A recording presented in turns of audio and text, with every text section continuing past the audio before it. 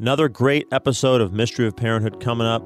If you like what you hear, go to redsearadio.org, click on the donate button, and become a monthly sustaining member. Please support us. Thank you, and God bless.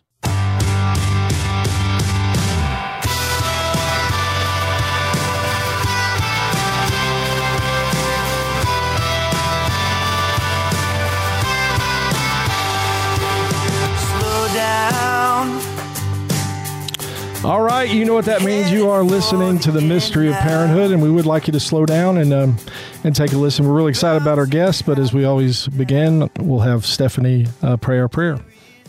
Good morning. Good morning. In the name of the Father, and the Son, and the Holy Spirit. Amen. Amen. Lord God, from you, every family in heaven and on earth takes its name. Father, you are love and life. Through your Son, Jesus Christ, born of woman, and through the Holy Spirit, the fountain of divine charity, grant that every family on earth may become, for each successive generation, a true shrine of life and love. Grant that your grace may guide the thoughts and actions of husbands and wives for the good of their families and of all the families in the world. Grant that the young may find in the family solid support for their human dignity and for their growth in truth and love. And grant that love, strengthened by the grace of the sacrament of marriage, may prove mightier than all the weaknesses and trials through which our families sometimes pass. Through the intercession of the Holy Family of Nazareth, grant that the Church may fruitfully carry out her worldwide mission in and through our families. We ask this of you, who is life, truth, and love, with the Son and the Holy Spirit. Holy Family of Nazareth, pray for us. St. John Paul II, pray for us. In the name of the Father, and the Son, and the Holy Spirit. Amen. Amen. All right. Well, y'all are in for a super, super treat today. We actually have some very special guests who will be speaking at a conference that is soon to be held in Round Rock, Texas at St. William's Catholic Church. It's called Together in Holiness. The theme of the conference is Family, a Domestic Church, and it is being held Saturday, November the 6th from 11 a.m. to 6 p.m., and there are still some openings. It is presented by St. John Paul II Foundation and, like I said, hosted by St. William's Catholic Church. The registration price now is couples are $59 and individuals are $35. Please don't let money be an issue if you need a full or partial scholarship. Those are available, so please inquire. You can register at Together in Holiness, all one word, togetherinholiness.com, and select the Austin location. And married and engaged couples are encouraged to attend. So now, with no further ado, the speaker, two of the four speakers, there's two couples speaking, and the Swaffords are actually going to be giving two presentations at the conference called Family, Become What You Are, and Growing in Confidence as Spiritual Leaders of Your Family. I'm going to do a quick little bio, but we're going to quickly get them on so they can tell us more about themselves. Dr. Andrew Swafford is Associate Professor of Theology at Benedictine College. He is author of several books and speaks frequently across the country on Scripture. John Paul II, Spiritual and Moral Life, and Marriage. Among his publications are Ascension series on Hebrews and Romans, as well as Spiritual Survival in the Modern World, and John Paul II to Aristotle and back again. Sarah Swafford speaks internationally on dating, relationships, friendship, and interior confidence. She is author of Emotional Virtue, a guide to drama-free relationships. I love that. Love it. And is featured in the confirmation programs Chosen and Why Disciple, as well as the marriage prep program Better Together. Sarah and Andrew live in Atchison, Kansas, with their 5 children. And now, welcome, Swaffords. Hey, how's it going? Thank you so much for having us. Yeah, so good to be with you all. Yeah, we were laughing. I always giggle when people give our bios, because we always sound way cooler than we actually are, sitting in our car right now in our driveway trying to hide from our children in this very fancy soundproof booth called the Mazda on speakerphone. We're like date night in the car tonight. This is amazing. So yeah, date night in the car. So. I love it. Take it I'm just teasing. Thank you so much for having us. We appreciate you guys having us, and we cannot wait to be at the Together in Holiness conference. We know a lot of couples that are going to be there, and I think it's going to be a really fun weekend, and it's going to be great to meet everyone. Yes, it's always fun to finally meet people in person. Yeah, that conference has been, we've been involved with that for several years now, because the guy that started that conference, Harlan Nichols, is an Aggie. Is an Aggie. So we knew him when he was in college. So yes, we knew him when he was awesome. when he came to daily mass. Very cool. Yes. And I think he now has seven, I think. Seven or eight. I don't know. Yes, I can't remember. But anyway, that's good. I love it. Oh, that's really cool. Yes. So if there's anything cool that we did miss about you guys that you would like our listeners to know and entice them to come and hear more from you and about you at the conference, please feel free to tell us about your family. Yes, absolutely. Tell us about your kids. Oh, you're so sweet. Well, one of the things that we've been really loving is the fact that during quarantine, quarantine and COVID don't get very many points, but when we give it points, the few points I give it, one of the nice things was getting to do talks together. Swaf and I being quarantined together with our kids, it was awesome because we could jump on Zoom and be able to do we do a lot of different talks, and that's one of the things we love about, just being Catholic and being just part of the beauty of the church is that, I do a lot of work with young adults and teens, and when I wrote my book, I thought I was writing it for college students and young adults, and then slowly discovered that a lot of the parents are reading it, and a lot of, my grandparents are 90 and they loved it. So, people say, who do you speak to? I'm like, somewhere between 10 and 90, whoever wants to kind of hang out. So, but I really, we do spend a lot of our time with the young adults, and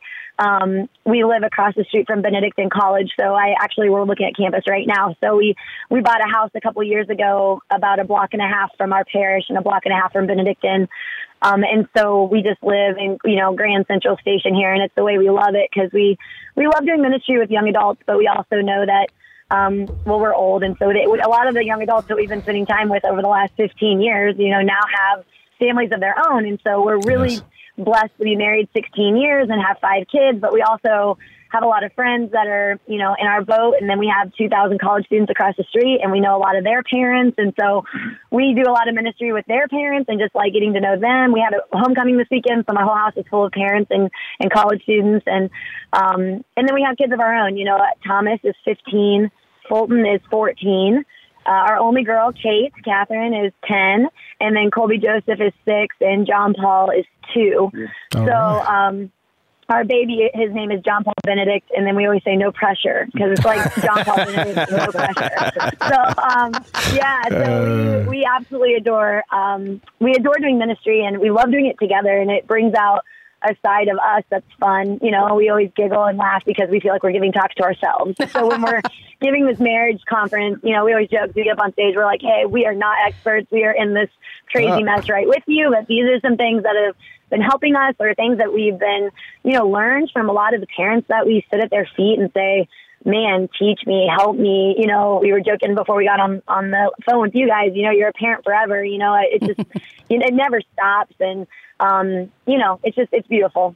It is beautiful. Well, you mentioned your friend that helped start the marriage conference. I mean, it's, this is kind of what it's all about. I love the academics. I love the research, the writing. But, I went to college at Benedictine as a student, actually, initially, only to play football. And never dreamed to be where I am now. I just had my life changed, met the Lord, Jesus Christ. And actually, Sarah and I met in college, and we are our lives changed and just invested in ministry to kind of pay back what was given to us. So, I love the classroom, love the academics, but, when theology and these powerful ideas and just the true and living God meets us in reality, and then our lives and everything's changed, and there's no looking back. And so just to kind of see students or people of all ages just kind of go through that and to see how the trajectory of their entire life is just changed and transformed that's the best part.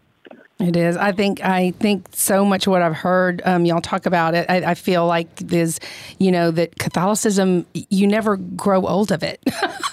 You're always learning, even though, like you said, Sarah, that you thought you were writing to one population, and yet you've touched a generation far beyond that. So that's what I think the layers of Catholicism that just it's just so beautiful. It just keeps unfolding. But like you said, we've been doing this for, I guess, this radio show for 7 or 8 years, something like that. And we have always said we're not experts.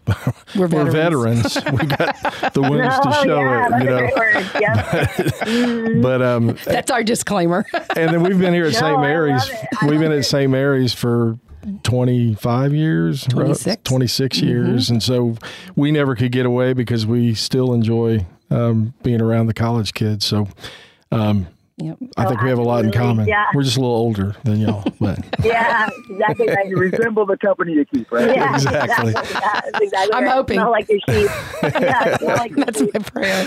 Yeah, that was one of the things that we really love about just getting to know the John Paul II Foundation and just all that they're doing, and getting to be a part of this weekend is going to be really beautiful.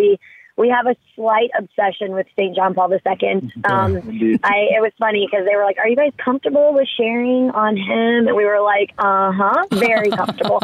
And we probably would do it without being asked. So it's really wonderful that you're okay with it. So, and Andy has been doing so much with John Paul II over the last couple of years. We've just, that's probably one of the things that we'll talk about this week, or, on the retreat as well, is just kind of the way that he has been able to, John Paul the Great has been able to penetrate. He really went after us in college. We always joke that like certain saints will stalk you.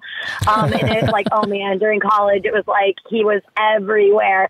One of our mentors, one of our favorite people in the entire world, the godparents of our firstborn son, we wouldn't be Catholic and we wouldn't be together and we wouldn't be married if it wasn't for Dr. Shree and Beth Shree.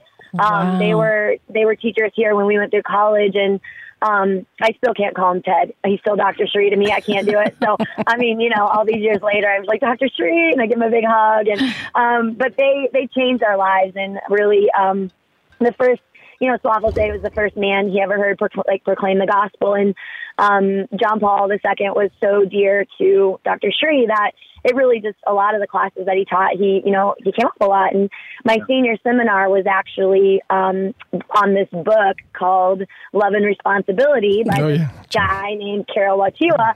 And I remember when we were reading through it in my senior seminar, it was profound, and it had a profound effect on us. And that book, that our senior seminar, that was the first time that Dr. Shree had read that book and taught on it. And that book became Men, Women, and the Mystery of Love.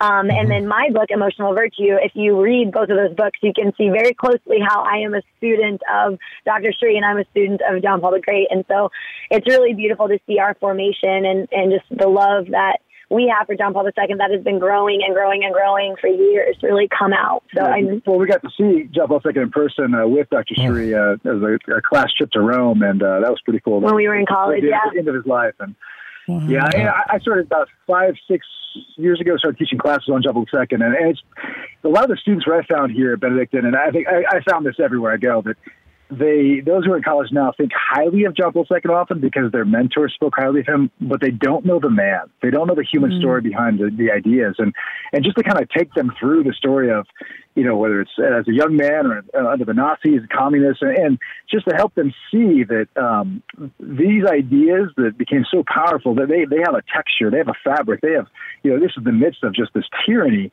and how he ministered to college students. And I'll often take them through that and then read Love and Responsibility. And it just makes the book pop in a new way because they just fall head over heels in love with him. It's been really awesome to see. Yeah, it's almost like another generation getting to know him. And we joke, Slav and I joke that he's like the Catholic homecoming king. He literally could do anything. He was everyone's favorite. Seriously, everything he touched turned to gold.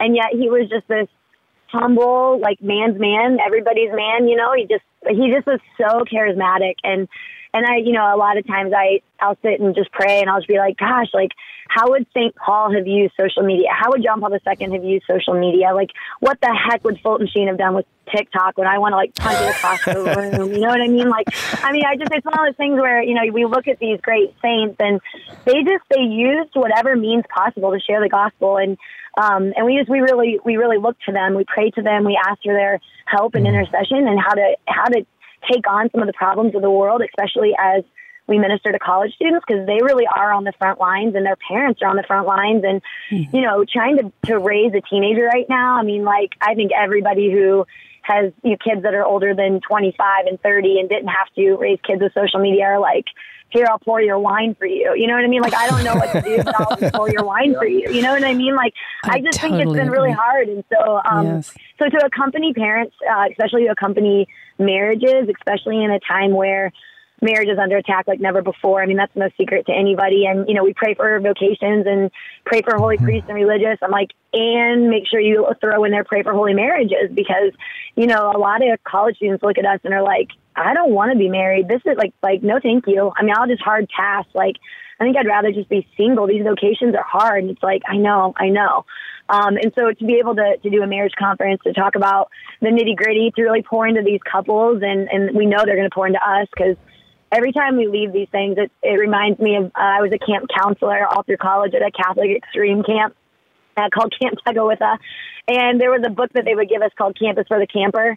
And we would always laugh. By the end of the summer, we would have these books and we would cross it out and be like Campus for the Counselor, because it was like a joke, because it was like we got so much more out of it than the campers ever did. You know, I mean, it was like Campus for the Counselor for me. And so when I do ministry, I always walk away and I'm like, no, that was for me. That's Steubenville, that Seek, that, you know, marriage conference, that was totally for us. And we're so blessed to be a part of it. Yeah, amen. Oh my goodness, yes, I've ditto everything you're saying. Yeah. I mean, John Paul II for me was the game changer. Yeah. I mean, that and Vatican II. The first two things I studied, I had a conversion that was really cradle Catholic, but the conversion was with a group of Baptist guys who challenged me, because they were actually people who were like trying to live a life. Like, they would make every decision like, well, what would Jesus do? And they were being honest, and it was really challenging to me. And so the first class I ever took at UD was Vatican II, and I remember reading the document and actually not having, this is, I think because of how old I am, not really having been formed really well. My parents were both very good, devout Catholics, but I read Vatican II, one of the documents. I looked at Stephanie, this is a Protestant document. I was like, no, it's not. I'm like, that's like I said it, and I was like, okay, that's stupid. But it was because I'd not ever heard. So what attracted me to those guys that helped me with my conversion was actually being talked about in Vatican II, and I guess I hadn't either seen it or my eyes hadn't been open to the fact that, we're meant to be, our faith is meant to impact and change, how we live. And grace is there to help empower us to live out the reality that we're meant to live and to show the world who God is. Amen. Amen. And you know who was at that council, right? So we got exactly. And also Benedict. Yep. Just Ratzinger is a 35-year-old Peritus there. Just amazing to think about. And I think about, all the things you're saying in this conference, and here at the college, what JP2 did, I mean, he established and formed communities, because none of us can do this alone. Exactly. We need support. We need people running with us, whether we're single or married, couples, other families, like our kids, need friends, and to kind of create a new normal. That's what we've seen to be so powerful. You create a new normal, and it's like you don't have to kowtow to the cultural pieties if they're adverse to the gospel, but you do it alone, and it's awfully hard, uphill sledding, but you do it together. And it's like there's more joy, there's more fire, there's more excitement here than anywhere else. Yep, and that's one of the things we'll talk about a lot. Our 2 talks, like you said, family, become what you are. They asked us to speak on the domestic church and just what that looks like in like our world today, which can be a little messy. I mean, it's a little messy out there. So just kind of to talk a little bit about, they wanted us to kind of dive into that. And so we're going to do that through the lens of John Paul II and what he really saw family as, and just, and family can mean so much, but I think for a lot of married couples, it's, oh my gosh, these 4 walls. We always joke that Mother Teresa had it right. St. Teresa of Calcutta had it right when she said, if you want to change the world, go home and love your family. Because those are like the hardest people to love. I mean, they're definitely the people you want to punch out of your house first. You know what I mean? So, except for my wife. Yeah, exactly. So I'm like, except for you, right? But we always talk about like, why we have teenagers now. And so we always joke. We're like, you're so nice. We always joke how easy it is to be nice to people outside of your family. When they have like friends over, it's like, oh my, everyone is so lovely to one another. Like all the way everyone talks to each other. And it's like, okay, our kids are really good to one another. We always joke, but like when we have those little dust ups, it's like, okay, guys, here we go. Take a deep breath. And so that's one of the things that we really love about marriage conferences is just making sure. I mean, sometimes I really pray through my talks when I give talks is like, I've heard so many amazing talks where you clap at the end and you're like, that was phenomenal. I have no idea what to do with that talk, like in my own life. You know what I mean? And Sloth and I always say like, time is so precious and so limited for young couples and for, any type of family, any parent. There's 1,000 things they could be doing and probably should be doing. One of my favorite things Pope Francis says is like, waste time with your kids. And so sometimes I'll be like playing Legos or something and I'm like, don't think about the 1,000 things you should be doing. Like focus. You know what I mean? Like as in playing Legos or Clue or Uno for the third time today, So I think that that's one of the things we really value is these couples that are coming are giving up their day to be with the Lord and to be with us. And so we're hoping to give people some really practical takeaways and ways to really, inspire each other, stir up something in your marriage or in your life where maybe some things have been put on the back burner because you're just so stinking busy, and that is so real. We were talking to some families and, that feeling of like, gosh, I feel like I'm drowning and yet I'm like isolated and I want to do more and be with more people, but like something's got to give, and that's what Sloth was just talking about, community and not doing it alone. Every time we leave like a gathering or like getting together with other families or something, we all kind of look at each other like, why do we not do this more? Like this is so life-giving and this is so good. So that's one of the things we're going to talk about a lot is just how do you find that balance with the list of things you have to do and the list of things you want to do and the list of things you need to do. And then, I give a time management talk at Benedictine and I have a couple slides that are just like, oh, it's so painful to give the slides, to all of us. But one of the slides I show is if you're too busy to pray, you're busier than God wants you to be. And I always walk away from that like feeling so like, oh my gosh, if you're too busy for the Lord, you're busier than he wants you to be, and if you don't prioritize the Lord, he's going to fall further and further down the list. And those are some things that we say in our family a lot, and it's hard to say. It's like, say it out loud test. You're like, oh, I just said that out loud and now I have to, we have to reevaluate this. Well, also I'm preaching myself. It's like, we're all busy and it's easy to say, I don't have time to pray, but then I ask them and I ask myself, what are you making time for? Right? Because there's always something we won't miss. And is God really number one? Or, where does my time, my money, my kind of mental and emotional energy, what's my matter of all-consuming concern? Like, that's what I really worship, if I'm honest. Mm-hmm. Right. I tell the students, I'm like, if you want to know what you worship, consult your bank statement, like your credit card statement, and your planner. And they always just walk away from that talk going, I have to go to the chapel. It's like walk away. Like the time management talk is brutal, because I'm trying to inspire them or a little bit of order, a little bit of fun, But every time I give that talk, I walk away and I'm like, oh, brutal. I got to go have another talk with Sloth. We need to sit down with our calendar. So anyway, like that's what we're hoping that the couples get is that they're inspired by John Paul II and by what he wants for family and what we ultimately want for family, but how to like practically live that out as mothers and fathers and husbands and wives with the craziness that is here, but also with the understanding that these domestic churches are not, as much as we want to run them as like, we're actually looking at a monastery right now. We have a monastery on campus. I can see the monastery and it's so beautiful. We can hear hear the chimes, like the church bells, every hour we hear them. And I just love my little monastic domestic church I have over here, but there's a lot that needs to get done in this monastic domestic church. And so, being two cholerics, Sloth and I, it's always like, man, it's so great to kind of step back and have these weekends where you kind of reevaluate and kind of put things on the table and talk about them and talk about not only what needs to get done, but what God really wants us to have, first and foremost in our lives. Yes. Amen. Well, when you were saying that, I was thinking back to that group of guys that was part of my conversion. And one of the first things I remember him saying, because this was part of it, he asked me, so give me your priorities, and I said, well, okay, God first, family second, work third. And he said, okay, next week, after you've taken this next 7 days and evaluate, like, what are you spending your time on? What are you spending come back and tell me really what your priorities are. And that was a game changer, because the next week I was like, okay, work is first, family's a distant second, and God somewhere at the end. And it really, I think it's good to revisit that, because it speaks to the fact that like any other relationship, I mean, it's what do you prioritize as important? I mean, what is the most important thing in your life, and what you're spending time with and on, and what you're spending money on, and all of that is where the rubber meets the road, as Stephanie would say.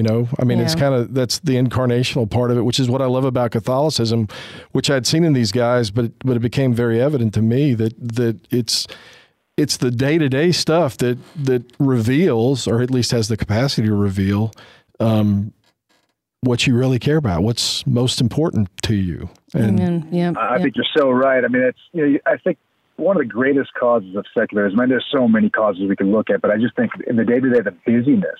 Yes. I mean, when I've taught students who are struggling with their faith, I'm like, look, when was the last time you went outside at night and looked up at the stars? Mm-hmm. When was the last time you rekindled that awe you had as a child? Because if you're just surrounded by screens and, this and that, and just one thing to the next, I mean, there's just not time for the faith to breathe. I think about our Lord's parable, the sower, the thorns, the cares of the world that choke out the growth of the Word of God in us. Yep. Yeah, I mean, Slav and I got it handed to us this summer. Whenever we go on vacation as a family, or we try to get away every once in a while for a couple of days, just the two of us, we joke so we can have all the conversations that we can't have over the heads of our kids anymore. It's kind of a joke, but, when they get to a certain age, can't spell anymore. Most of our kids can spell, dang it. So anyway, we were having this conversation, and we always read a book together just to kind of have, some book going that we've been wanting to read together. We love doing that. And the book that kept coming up to us was, how when people are like, oh, you would love this book, and after like the fourth time, you're like, Jesus, I get it. And so the book that we read together was actually by this Protestant pastor who had he had this like transformation, but it's this book called The Ruthless Elimination of Hurry. It's an orange book, and it's by he's a pastor, but his name is John Mark Comer. And I'd had so many people tell me I would love it. And I'm like, what are you trying to tell me? And so we were reading this book together. And again, like just so many little gems that I thought were so appropriate for our time as humans, as we embark on this, culture. As, I always tell Slav, I'm like, it's kind of going to be interesting to look back in 50 years on what all has taken place since even the year 2000 when it comes to internet, phones, social media. I mean, we really are the guinea pigs, and I don't know if that's, a great place to be. And so, just really being able to step back and look at this, from like a eternal perspective. And he just has some really great gems in that book. But one of the big takeaways for me personally were two things. One, he said, I am my worst person when I'm in a hurry. And I was like, oh my gosh, I was thinking about getting ready for mass and yelling at everyone to get in the car. And, you just think about all of these, why are your shoes on backwards or whatever, just all these things where you're just constantly, we homeschool our kids. We're part of a co-op. And so, they're around a lot. And so, there's just that constant of let's go, here we go. So I just thought that was so great to kind of sit back and go, he is so right. And then the other takeaway was, he always said that I used to always do the what would Jesus do thing, okay, what would Jesus do? And he said he used to always get kind of hung up on it because, you look at Jesus and he's a beautiful, celibate, single, 30-something guy hanging out with about 12 other guys. But one of my favorite quotes is, the amazing thing about Jesus is that he had, 12 good friends at 30 years old like that. I always thought that was so funny. My young adults just die laughing because they're like, that was his true accomplishment, is that he had 12 good friends at 30 years old because he was able to have these amazing relationships, And he just said, I always got hung up on that. What would Jesus do? And he said what really changed everything for him was starting to pray with the idea of what would Jesus do if he were me? And just putting that question back towards what would Jesus do if he was a Protestant pastor at a mega church with 3 kids and a wife who begs for attention and time? What would he do if, he basically laid out his life and he goes, I can't answer all the time, what would Jesus do if he were me? But I bet he would have spent a lot of time with his kids. And I bet he would have moved heaven and earth to get time with his wife.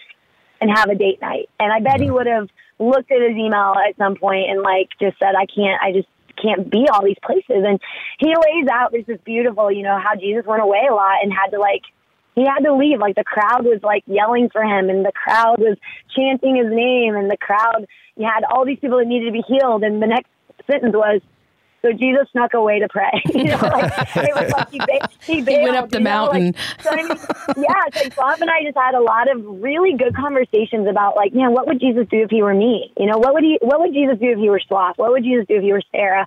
What would Jesus do if he had, you know, 5 kids? And, you know, they, you know, just looking at that, and oh my gosh, it just really helped me to pray. I prayed in a different way that, you know, with that question. Really... and it was really beautiful. Well, 2 big takeaways that I know we've talked about before. I've kind of told my personal testimony about busyness is we also homeschooled, and but when we had our 3rd child, I remember, you know, sometimes the Holy Spirit quietly through someone or some experience tells you something, and sometimes he hits you upside of the head.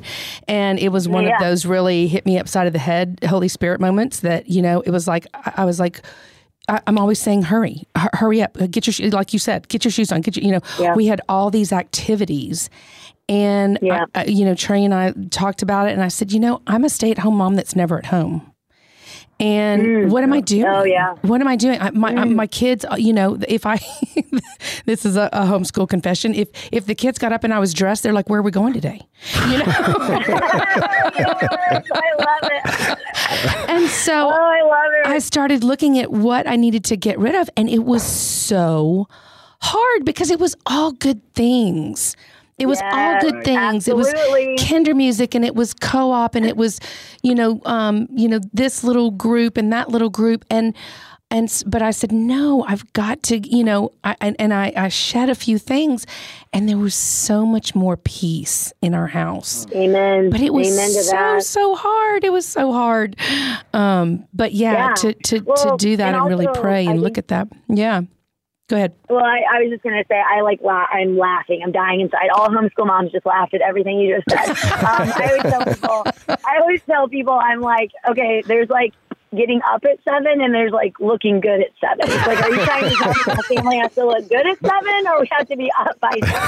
I'm just kidding. But like, I was laughing at what you said because I was just recently I speak at a lot of women's conferences, and we had women from 18 to 88. You know, it was a really beautiful women's conference. And it was funny. They were dying laughing because we were just all, I was just being very real. And I was talking about a confession that I had years ago. I was a young kid, you know, and I was confessing, I think, just lack of patience and just feeling overwhelmed. And, you know, I don't know, my confession was pretty good. It was a killer time, you know. So anyway, I was just confessing a bunch of this like mom guilt and just feeling like I wasn't enough and that I wasn't doing enough. And I just felt really overwhelmed. And so yeah, I had this confession, and then this sweet priest in the middle of my confession was like, Sarah, hold on. Are you, like, I just want to make sure that you're aware that like God doesn't love you because you're good. Like God loves you because he's good. And his love for you doesn't go up or down based on your performance. Like you're aware of that, right? And I was like, of course I am. Absolutely. I mean, who isn't aware of that, right? Like, and I remember walking away from that confession going like, oh my gosh, like I am so performance-based, even with the Lord. Like, right. I mean, I like really do like sometimes fall into that American culture way where it's like, you have to like do enough and be enough and dot all the I's and cross all the T's and like lose 10 pounds and have your hair looking really good to like be loved by anybody, even the Lord. And I think that that's like just a huge hurdle for us as human beings is to not see the Lord's love the way that we see human love, you know, and to be able to see like, oh my gosh, like I don't have to like you be a part of everything, and I don't have to feel like I'm keeping up with everyone, and I don't have to feel like I have everything together. You know, I heard a guy say one time, like, the Lord expects you to come to him messy. Like, that's like an expectation. He's not expecting you to come to him like perfectly put together with like everything rocking. You know what I mean? Like, he's not expecting that. And I think that really relaxes me as a type A people pleaser, you know, perfectionistic firstborn. You know, there's therapy later. You know what I mean? Like, I think it really helps me to kind of calm down. And I told Sloth this before. I'm like, I don't want my kids to ever feel that anxiety that I kind of felt. You know, I was raised in a beautiful, amazing, all-American Catholic home. And my parents are so funny. Like, they kind of had their conversion, their deepening of faith when I had mine in college. And my mom and dad are like, Sarah, speak slowly. We're 70s Catholics. Like, you got to slow down. You know what I mean?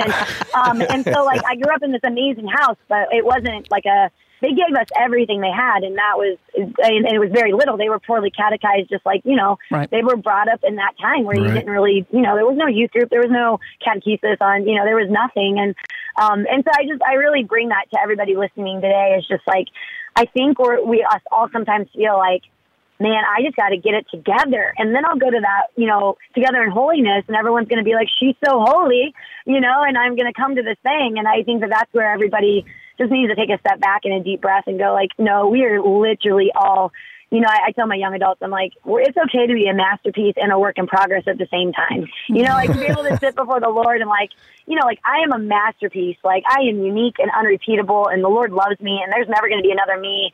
And like, he really broke the bank when he created me because I'm so flippin' awesome.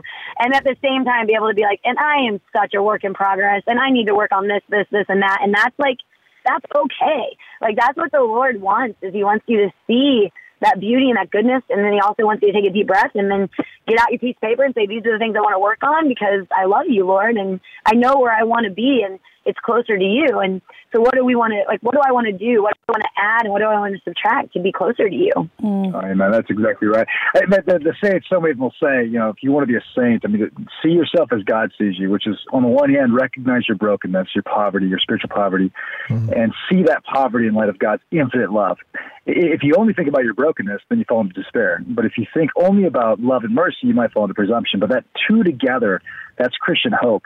And you know, as you're saying, something I'd like to add is, I had a powerful confession early in marriage as well. And I was, you know, a couple kids and, you know, newly married, and just like, I'm not praying as much as I did when I was in college and this and that. And this preacher said, that man's dead.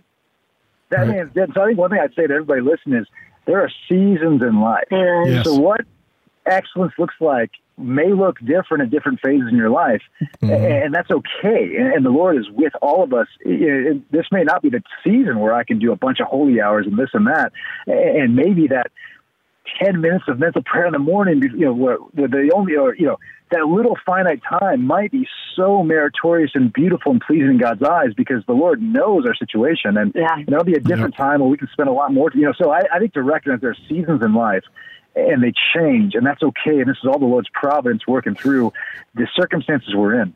Right, and that you've reminded me, Bishop Mike Siss was my confessor when he was a priest here, and I remember, you know, I hadn't gone through my theology, working on my theology degree, all the stuff, and I was like, it's so busy. I mean, I can't get to daily mass like I was getting, and I was going through all this stuff. He said, Trey, you got a degree in theology, right? And I'm like, well, I've been working on it. And he's like, well, last time I checked, there's grace in the sacrament of marriage.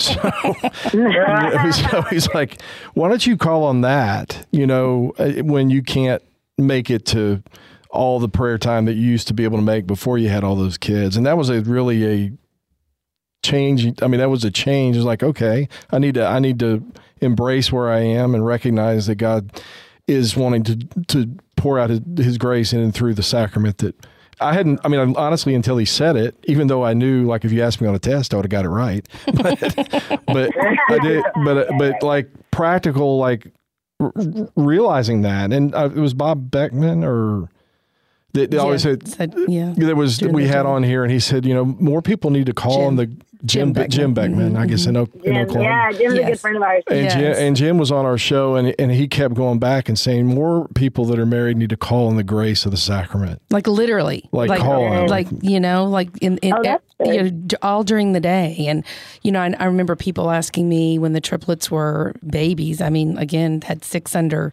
six. And they said, how do you do it? And I say, I get up and I never say amen.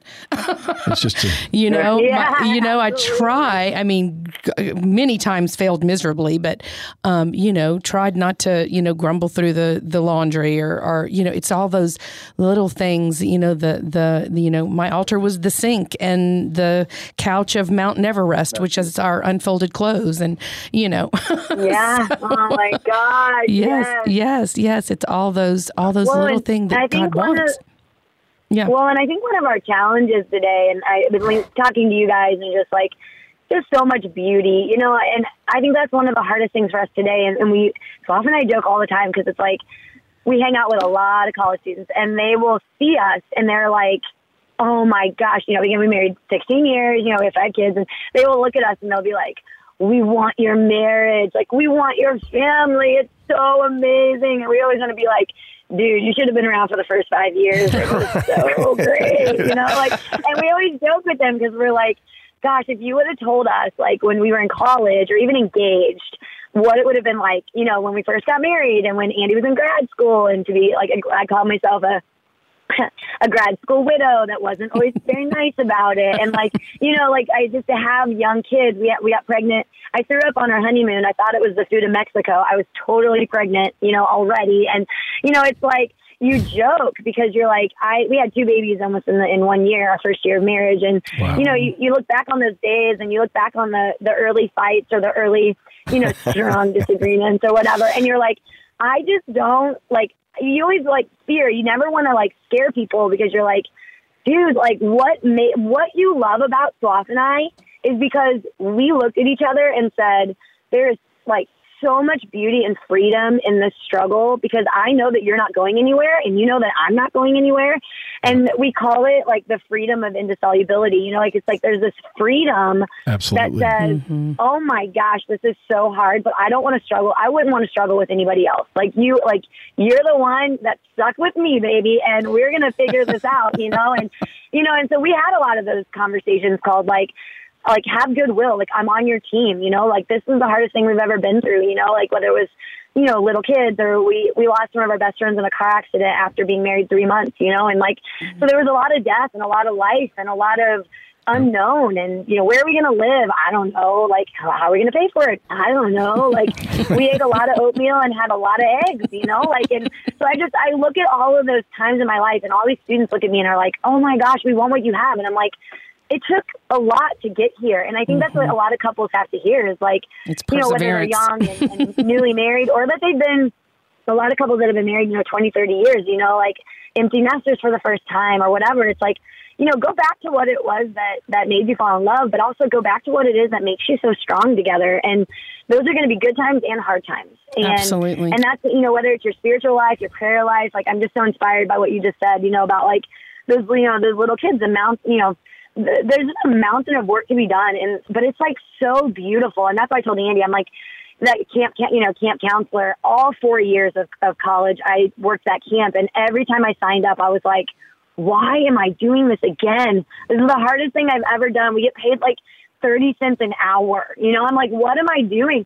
And I always signed up and I was like, this is the best time of my life. And it was so hard. It was so much work. And I said it was the best preparation for motherhood ever was camp counselor, And so I look at the things in our lives that are worth something. It was through struggle. Absolutely. And it was through that joy and that freedom within the fight, It takes such intense humility to want to be a champion of the little things. I think we always want the glory, all the things on the outside, the accolades, but it's are you willing to be a champion of the little things? And we all know, the game is won and lost right there. The joy in the home, the peace in the home. Are you willing to do it when nobody's watching? Because this will make all the difference in the world. And we say that to our college students a lot because they're being raised in an age where everybody is trying to put their best foot forward on this screen. And we always tell the students, we're like, look, you could be TikTok famous. You could be an amazing speaker, even, doing great things for the Lord. But like, we had mentors of ours. Like, I mean, we had really good mentors when we were in college, and they were like, yeah, like, I had a priest tell me, like, you may start this amazing organization, this amazing apostolate. You may write books. You may do all these beautiful things. He's like, but if your family suffers, like, if you don't take your family to heaven, like, the Lord is, the Lord is... I think the priest said, then you'll be in hell. Yeah, the Lord, like, I think he was trying to, like, scare these guys, because they were doing amazing things. But he was like, dude, if you leave your family in the dust, like, that, like, you will have dropped the ball on your big V vocation, and, like, that's not your calling, And so Slav and I have just had we've been so blessed, and that's one of the reasons why we give back. I mean, why we just want to pour into these college students is because we would not be sitting in this car talking to you right now, on this radio show if it wasn't for, like, them really pouring into us and giving us a formation to where, we just burn. Like, we burn for the Holy Spirit. We burn because we want people to have what we were given. And it's just it's so precious to us. And to be able to love on the people around us, whoever God puts in front of us. But, it's such a joy to be able to give to others what we were so generously given by the Lord, Right. Well, we've got about 6 minutes left in the show, if you can believe that. This to me is always the indication of a great show when it's like, whoa, it's almost over. Wait. But if you have joined us at any part and parcel of this show, you are listening to the Swaffords on the Mystery of Parenthood, and they are going to be speaking at the Togetherness and Holiness Conference in Austin in Round Rock, Texas, at St. William's Catholic Church. The theme is Family, a Domestic Church, and it's on November the 6th. If you have not signed up and this has not fired you up to be there, I don't know what would. So you can visit Together in Holiness. That's Together in Holiness, all one word, .com. Select the Austin location and sign up, because I'm afraid, man, now there may be a mad rush in there. You may use not many spots left. No, but I think I love it. Yeah. What y'all were saying is, we always try to tell people, because it's the struggles, honestly, that are the things that we look back on that shaped us and molded us and made us who we are. The more we got more trouble when things were, which I can't think, there was maybe a week or so in the 33 years we've been married where there wasn't some sort of struggle happening. But I mean, but we always tell them, this is not a negative thing to tell kids. We want you to realize that, look, it's going to take work, but it is so worth everything to pour yourself into that. And like you said, the freedom of indissolubility is something that needs to be sold as well, because so many people look at that as it's one person. Well, there is freedom in it's you and me forever. I mean, I tell the story of my dad the day I got married. He's my best man, right? I mean, people are walking down the aisle and he stands in front of me and says, "Trey, I just got to tell you one thing. We'll run out this back door if you don't want to go forward. I mean, we'll leave right now. But if you go out there and say, I do, I just want you to know you're in for life." And that's not to scare you. That's just to make you know. And I was like, "Dad, I'm good." Well, I didn't know what I was signing up for. I know. But I wouldn't trade a minute. There's plenty that the times I wouldn't rewind and go do again. Right. But anyway, I think that's a message that people need to hear going in, that it's exactly those struggles that end up strengthening and making you realize how much you can rely on the other person, and it just it changes you and it changes your relationship. And anyway, I agree so much with what you said. Hey, Trey, hey man, I just love that story. I love what you're saying about your dad too. And I just think about what worth having in life doesn't come without blood, sweat, and tears. I mean, exactly. Look the way we look at athletics, academics. Like, why would we think that something so much more important would cost less of us? And it's only when you go all in that you taste the fruit of that liberation and joy and freedom. And if you go half baked, like that's not what it's for. You can't do this half baked. You got to go all in. And then when you take that leap, it's like, oh man, like you and I, it's like, I never knew. And it's like, now I see. Yeah. And I'd say it's really great to help college students and young people to see this, but it's also really great to hear it just kind of like remind couples, especially married couples, because I think it's so easy. I mean, Slav and I have talked about this a lot. Like, it's so easy. Like it's almost like, I joke that if, we love Dave Ramsey. We've loved Dave Ramsey for a long time. And he always says, like, if you don't control your money, it'll control you. Yeah. And I joke with my college students, I'm like, or if you don't control your emotions, they will control you. If you don't control your phone, it'll control you. And Andy and I always joke, we're like, sometimes it's easy to feel like the house and the kids and the schedule just control you.